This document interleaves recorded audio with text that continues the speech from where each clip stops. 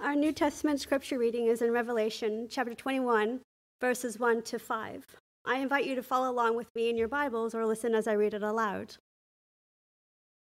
Then I saw a new heaven and a new earth, for the first heaven and the first earth had passed away, and the sea was no more. And I saw the holy city, New Jerusalem, coming down out of heaven from God, prepared as a bride adorned for her husband. And I heard a loud voice from the throne saying, "Behold, the dwelling place of God is with man. He will dwell with them, and they will be his people. And God himself will be with them as their God.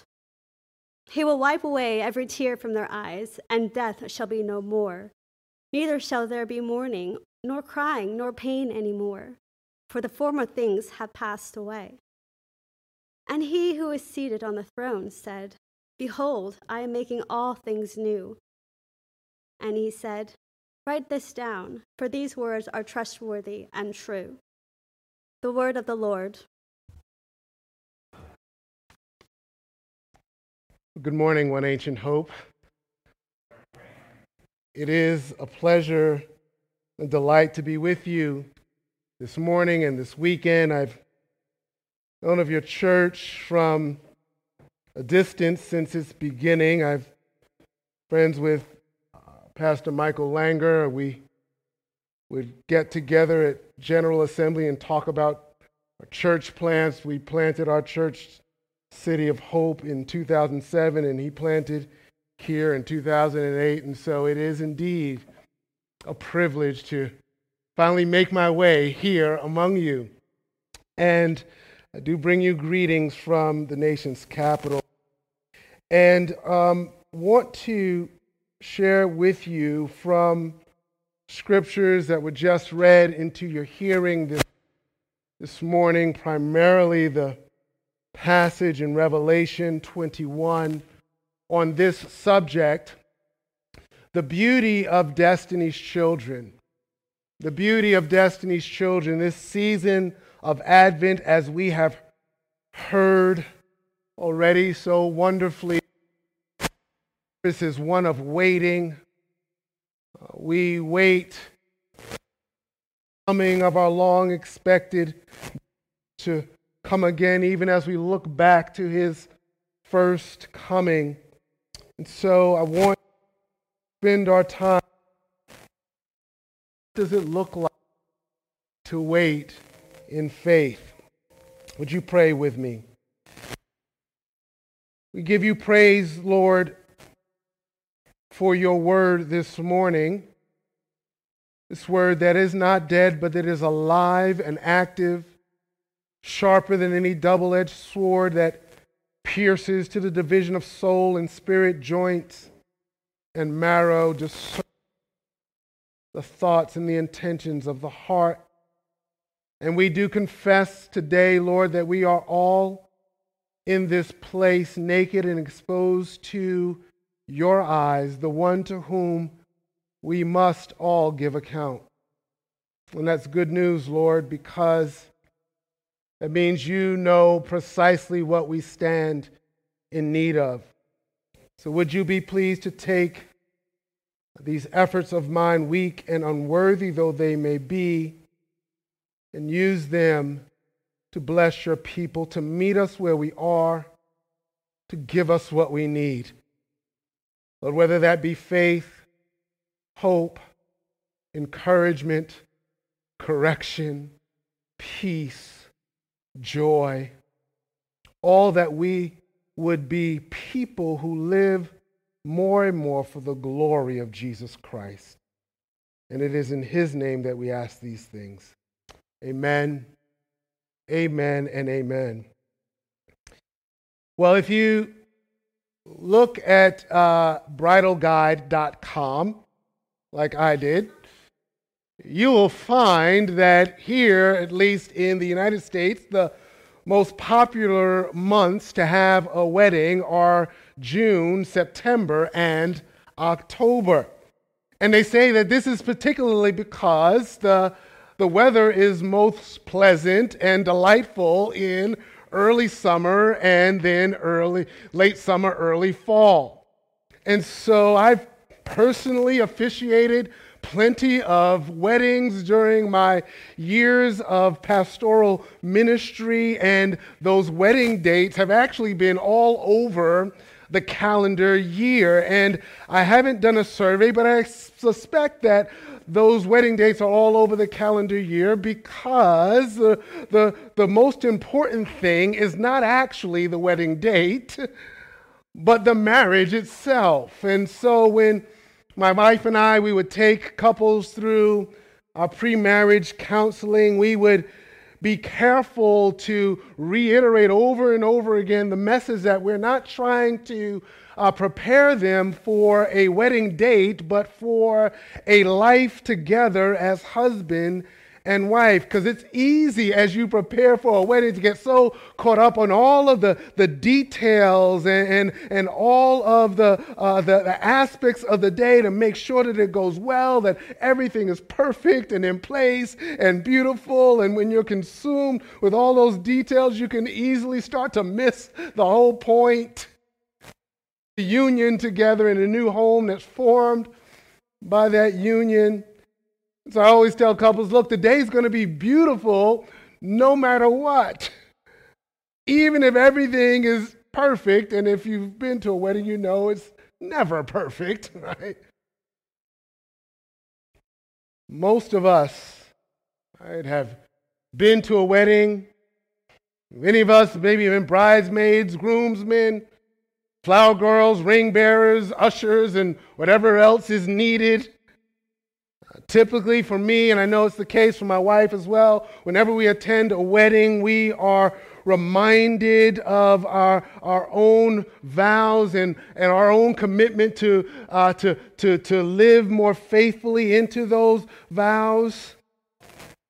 If you've never been married and you attend a wedding, you can experience a sense of longing and anticipation of the day that you will one day be married. If you were once married and are no longer married because of death or divorce, you might be happy for the newlywed couple, but may find weddings to be challenging for you. They can remind you of your accompanying pain and grief and disappointment of that loss. There can be a longing for relief from that disappointment or pain. And so whether you find weddings to be delightful or difficult, whether you find them to be picturesque or painful, it should amaze us that when God wants to give us a picture of what heaven is like, the imagery that he uses is of a wedding.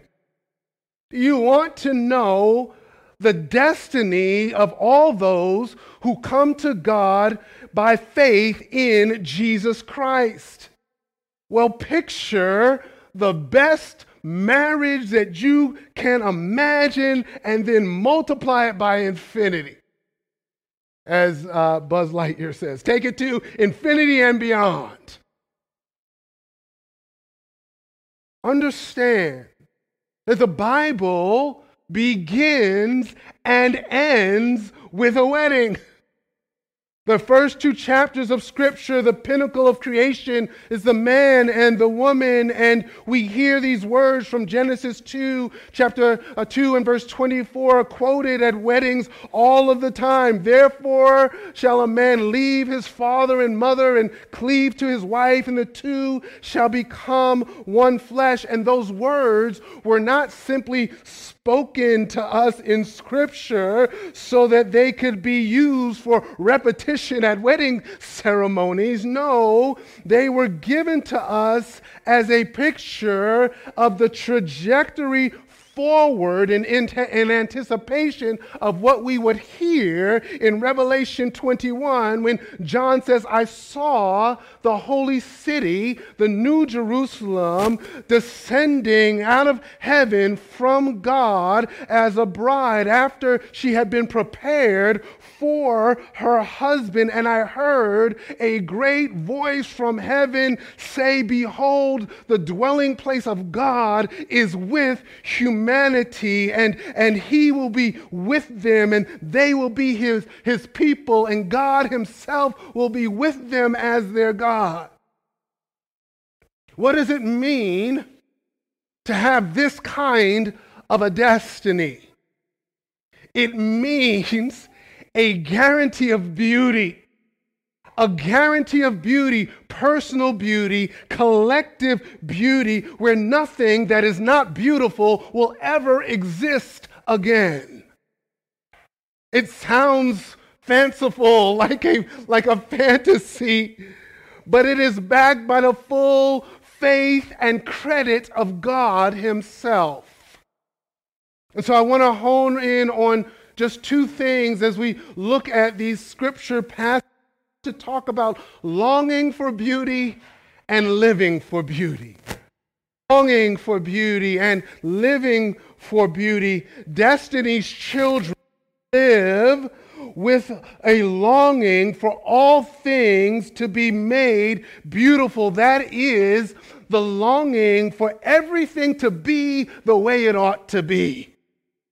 They have to become comfortable of longing for something more and something better. Things are not as they ought to be. It is scheduled, but Destiny's children do not know the date. Secondly, Destiny's children live together in the reality that the future promise of beauty has broken into the present world. As they are being prepared for life as it ought to be, they can experience a life of beauty today. Therefore, life now is not a hopeless venture. We get eyes to see that renewal and renovation and reconciliation and transformation are coming. So, first, longing for beauty. In Revelation says in verse 1, "Then I saw a new heaven and a new earth, because the former heaven and the former earth had passed away." And here, towards the end of this last book of the Bible, what we are seeing with greater clarity is how God intends to satisfy the longings of his people. One of the questions that God's people continually ask him in the scriptures is how long? How long, David says in Psalm 13 and verses 1 and 2, how long, O Lord, will you forget me forever? How long will you hide your face from me? How long must I take counsel in my soul and have sorrow in my heart all the day? How long shall my enemy triumph or be exalted over me? In Revelation chapter 6 and verse 10, martyrs cry out, it says, John says, they cried out with a loud voice, "O sovereign Lord, holy and true, how long? How long before you judge and avenge our blood on those who dwell on the earth? How long can you and I wait for things to become the way that they ought to be?" You know what words John repeats over and over and over and over again in the book of Revelation, maybe more than any other words? John keeps saying, "I saw this, I saw that, I heard this, I heard that." The covers are pulled back for him so that he can see with his own eyes, and with his own ears he can hear and experience the true reality. What I mean is this: it's not that the things that you and I experience with our senses, what we see and what we hear and what we experience with our senses, is not that those things are not real or true. It's just that they don't give us the full picture. There's more to it. The Lord gives John and the church insight into what is going on behind what we're able to perceive. Curtains are pulled back and John says, "I see a new heaven and a new earth, because the former heaven and the former earth had passed away. The sea was no more. John is letting us know this is where the world is headed. This is the world's destiny. Not only that, but he sees the holy city, the new Jerusalem that is coming down out of heaven. He says, I saw that too. I saw the city as it descended out of heaven from God, as she was prepared as a bride who had been adorned for her husband. I didn't only see the destiny of the world, John says, I saw the destiny of God's people too. John wasn't the first to say it. He wasn't the first to see it. The Lord had declared it to Isaiah centuries before John was alive. Israel was in exile, longing to be restored to her land. And the Lord gives the prophet Isaiah a message in Isaiah chapter 62 and verses 3 to 5. The Lord says to his people, you shall be a crown of beauty in the hand of the Lord, a royal diadem in the hand of your God. You shall no longer be termed forsaken, and your land shall no more be termed desolate. You shall be called, my delight is in her, and your land married, because the Lord delights in you, and your land shall be married. For as a young man marries a young woman, so shall your sons marry you. And as the bridegroom rejoices over the bride, so shall your God rejoice over you. In Isaiah's day, the people's vision was too short-sighted. They wanted to get back to that patch of land in Palestine. The Lord had to say to them, your vision is too small. It's too short-sighted. I'm not just concerned with some little piece of land. I'm remaking the whole thing. And hundreds of years later, after Jesus Christ, the Lamb of God who takes away the sins of the world, after he comes to save his people, giving up his life on the cross for their sake, being buried and rising on the third day in triumphant victory over death, all of that, his people are still waiting. When is our resurrection? How long, O Lord? The one who sits on the throne has to reiterate, behold, I am making all things new. Write it down, John. Write it down, because these words are faithful and they are true. I am the Alpha and the Omega. The beginning and the end, John. You see, we ache, and we groan, and we long things to be better than they are. The compromising and idolatrous nature of humanity is that we fix our longings by ourselves. We try to fix our longings for beauty by ourselves and on our own terms. Let me just give you a personal example. You know, I personally long for that beautiful, athletically aesthetic body.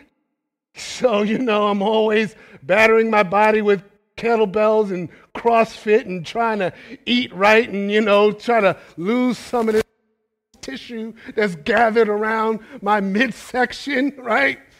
And I tell people, look, you know why I do all this thing? I'm just trying to delay the decay. You know, the decay is coming. I'm just trying to hold it off, right, for a little while. The human mind, right, has been able to achieve and discover great medical advancements. We put our minds to use through technology, attempting to make life better for people, to heal what is broken, whether that be broken bodies or broken relationships. I'm glad that I can use technology like Zoom to talk with my family in different parts of the world, in Trinidad and in Europe and in other places. I can't afford to fly overseas all the time, but I can see them and talk with them. I'm glad for that. I'm glad that medical research continues to discover remedies and medicines that attack the things that attack our bodies. I'm glad that the creative genius in humanity tries to strive for something better, making beautiful music and beautiful art. However, in all of our striving, in all of our longing, in all of our advancements, we cannot make things so beautiful, so radically new that there will be no more decay. Death is not the great enemy that is conquered by modern medical advancements. Death is the great enemy that is defeated by the cross of Jesus Christ. And John is declaring to us that only God can do this. Only God can do this. He is the source of beauty. So only He, as the preacher says in Ecclesiastes chapter 3 and verse 11, can make all things beautiful in its time. Only God can make all things new. It is not the outcome of human scientific or technological advancement. As one commentator on this passage put it, the new city comes down out of heaven from God, a sheer miracle, a gift that is bestowed at the end of human history, not as the outcome of it. In other words, the beauty of the bride, the beauty of the new creation is not the outcome of human progress and advancement. Gift from God. That word in the text, behold, is not a call first and foremost to do anything. It is a call first and foremost to observe, see, watch and see. I'm making all things new. It is an invitation to look and to believe and to rejoice. God is committed to the beautiful renovation of His creation. This word that is used for new in our text, it typically indicates newness in terms of quality. In other words, through the victory of Jesus Christ over death, God is executing His renovation project.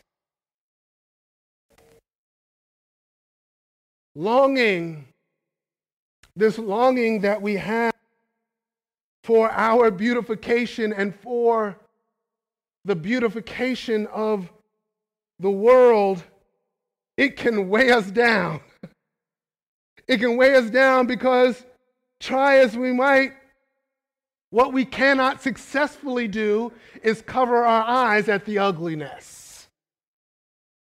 The beauty that we're longing for is not, as one writer put it, is not the airbrush sheen of the fashion magazine, where you cover over all of the flaws, trying to hide the imperfections. Fleming Rutledge, in her recent book on Advent, puts it well. She writes this. She says, to grasp the depth of the human predicament, one has to be willing to enter into the very worst. Entering into the very worst means, she says, giving serious consideration to the most hopeless situations. For instance, she writes, for the most profound cases of developmental disability, what hope is there for a ward full of people who will never sit up, walk, speak, or feed themselves? Tourists, she says, go to the site of Auschwitz-Birkenau and take pictures, but who can really imagine the smells and the sounds of the most depraved of all situations? She says that the tourists can turn away in relief and go to lunch. Can I tell you this? This is the truth. Those who belong to Jesus Christ are not tourists who turn away from the darkness and relief and go to lunch. We're people who strive to live for beauty now, even as we long for it in the middle of the darkness.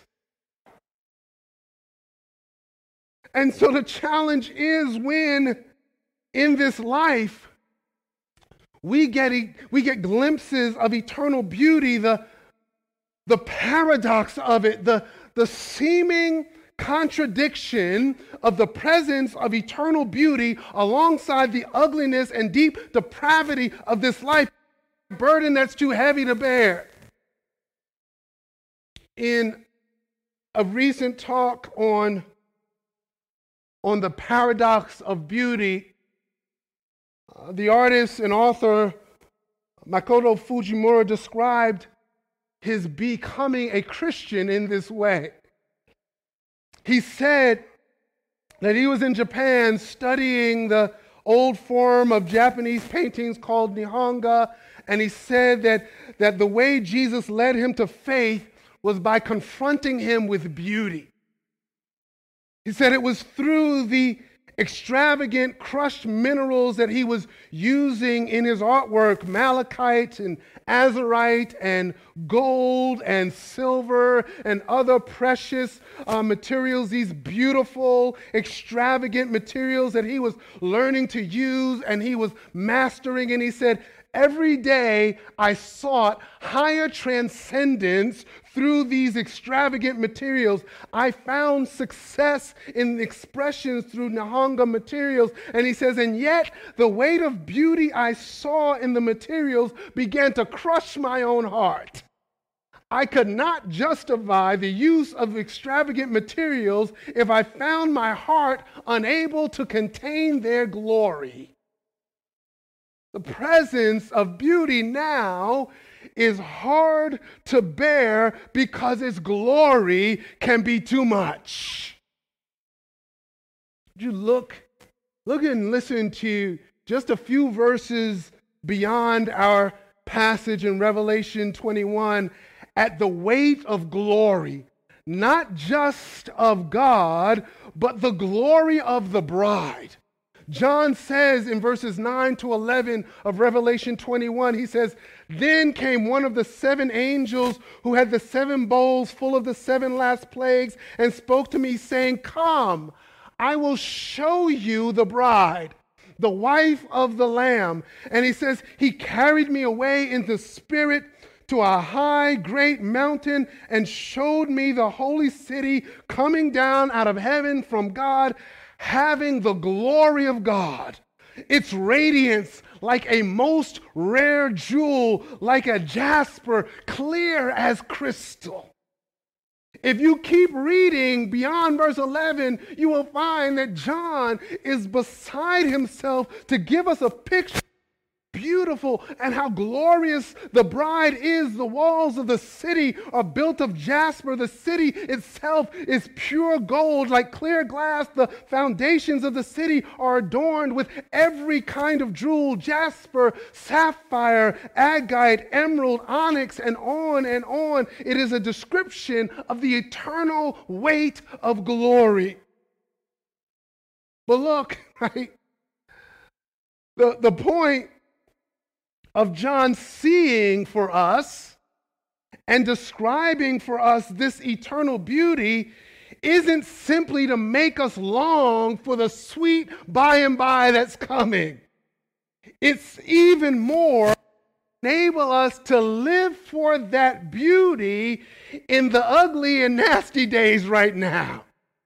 It is for us to feel the weight of this beauty that Fujimura described and not be crushed by it as we refuse to turn our eyes away from the very worst of the human predicament. You see, Destiny's Children hold on. They take their cues for living from what has been revealed to them by God.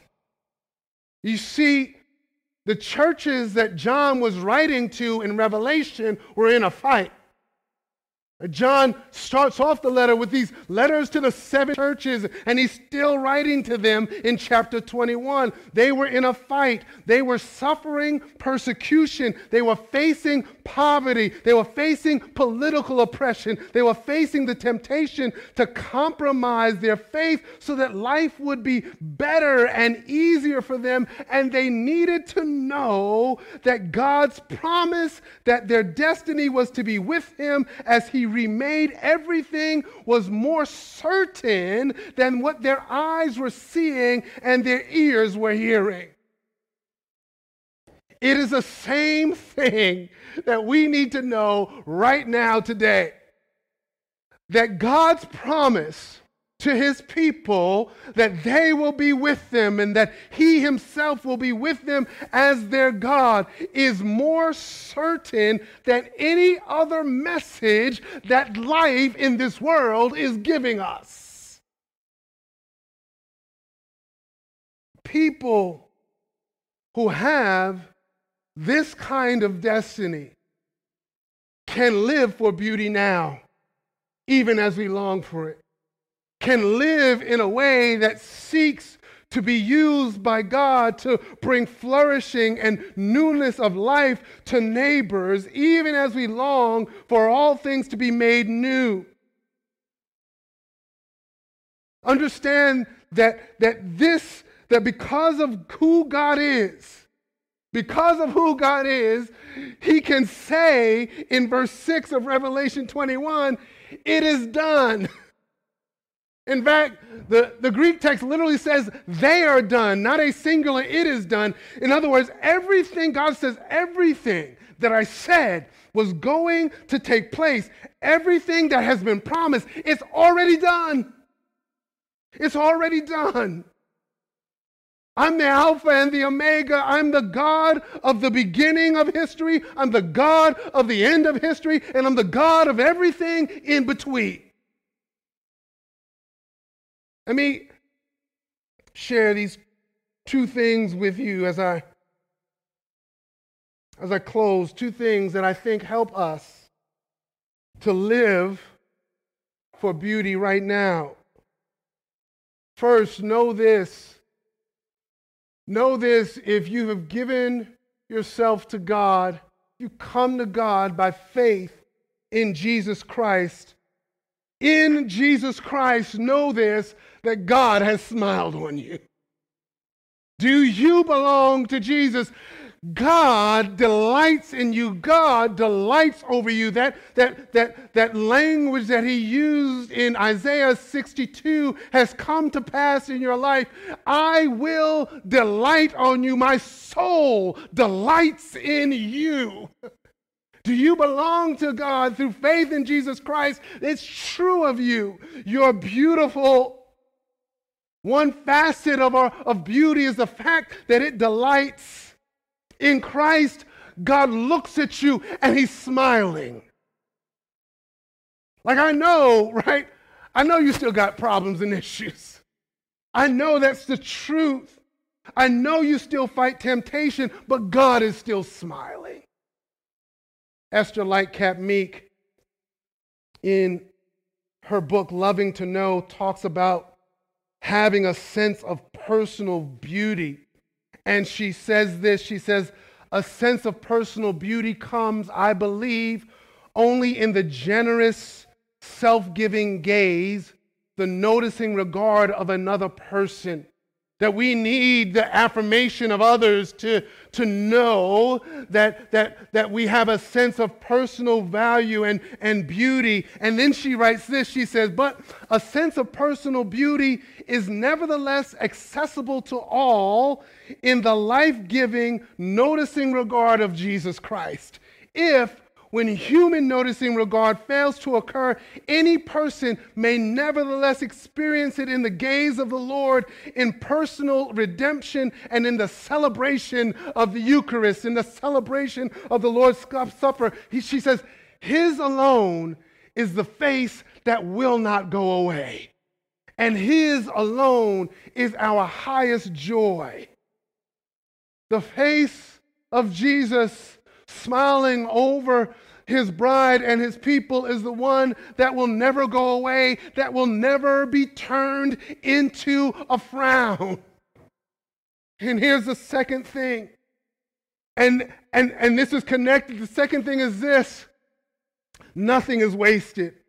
What I mean, the Lord says to John, this loud voice from heaven says to John, that God will wipe away every tear, that there will be no more death, that there will be no more mourning, that there will be no more crying, that there will be no more pain.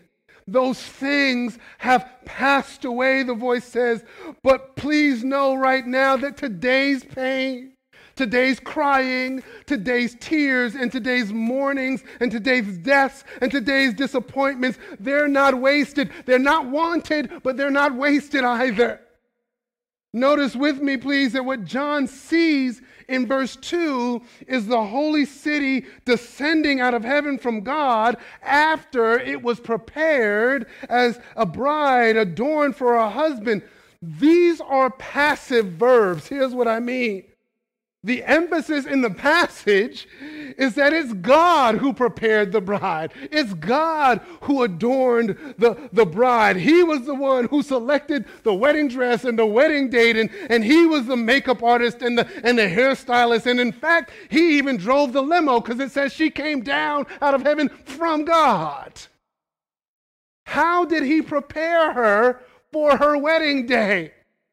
Understand, part of the preparation was through the tears, through the crying, through the mourning, through the pain. He equipped her to endure by faith as a part of her beautification.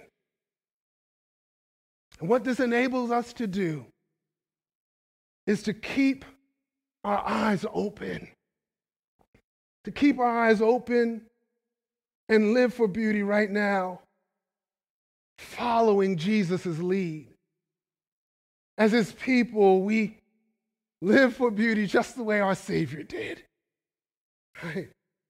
Not many days from now, we will celebrate the fact that the triune God, Father, Son, and Holy Spirit, who exists in eternal beauty and glory, refused to turn his eyes away from the darkness of this world. And so the Son left his beautiful communion to take on our fragility and our weakness and our vulnerability so that he could restore us to the beautiful, intimate communion with God and with each other that we so desperately need. And so secure in our own beauty, we see the darkness of the world and we keep longing for and looking for and pointing out how this world, even though things are often terrible and tragic, the truth is the world is still charged with the beauty and the glory and the grandeur of God. And it is through faith in Jesus Christ that he gives us these kind of eyes. He gives us this kind of empowerment and equipping to be the presence of beauty in the world right now in the midst of almost and seeming pervasive darkness to the glory and praise of his name. Would you pray with me? Lord, we know that this is coming when the earth will be filled with the glory of the Lord, the way the waters cover the seas. And even now, as we are people who long to see that day, we give you praise that because of the coming of our Savior and his work on our behalf, that day has broken into the present moment. Would you give us eyes to see?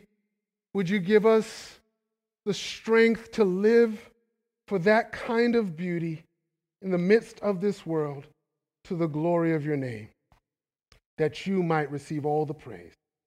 Amen. Amen. Amen and amen.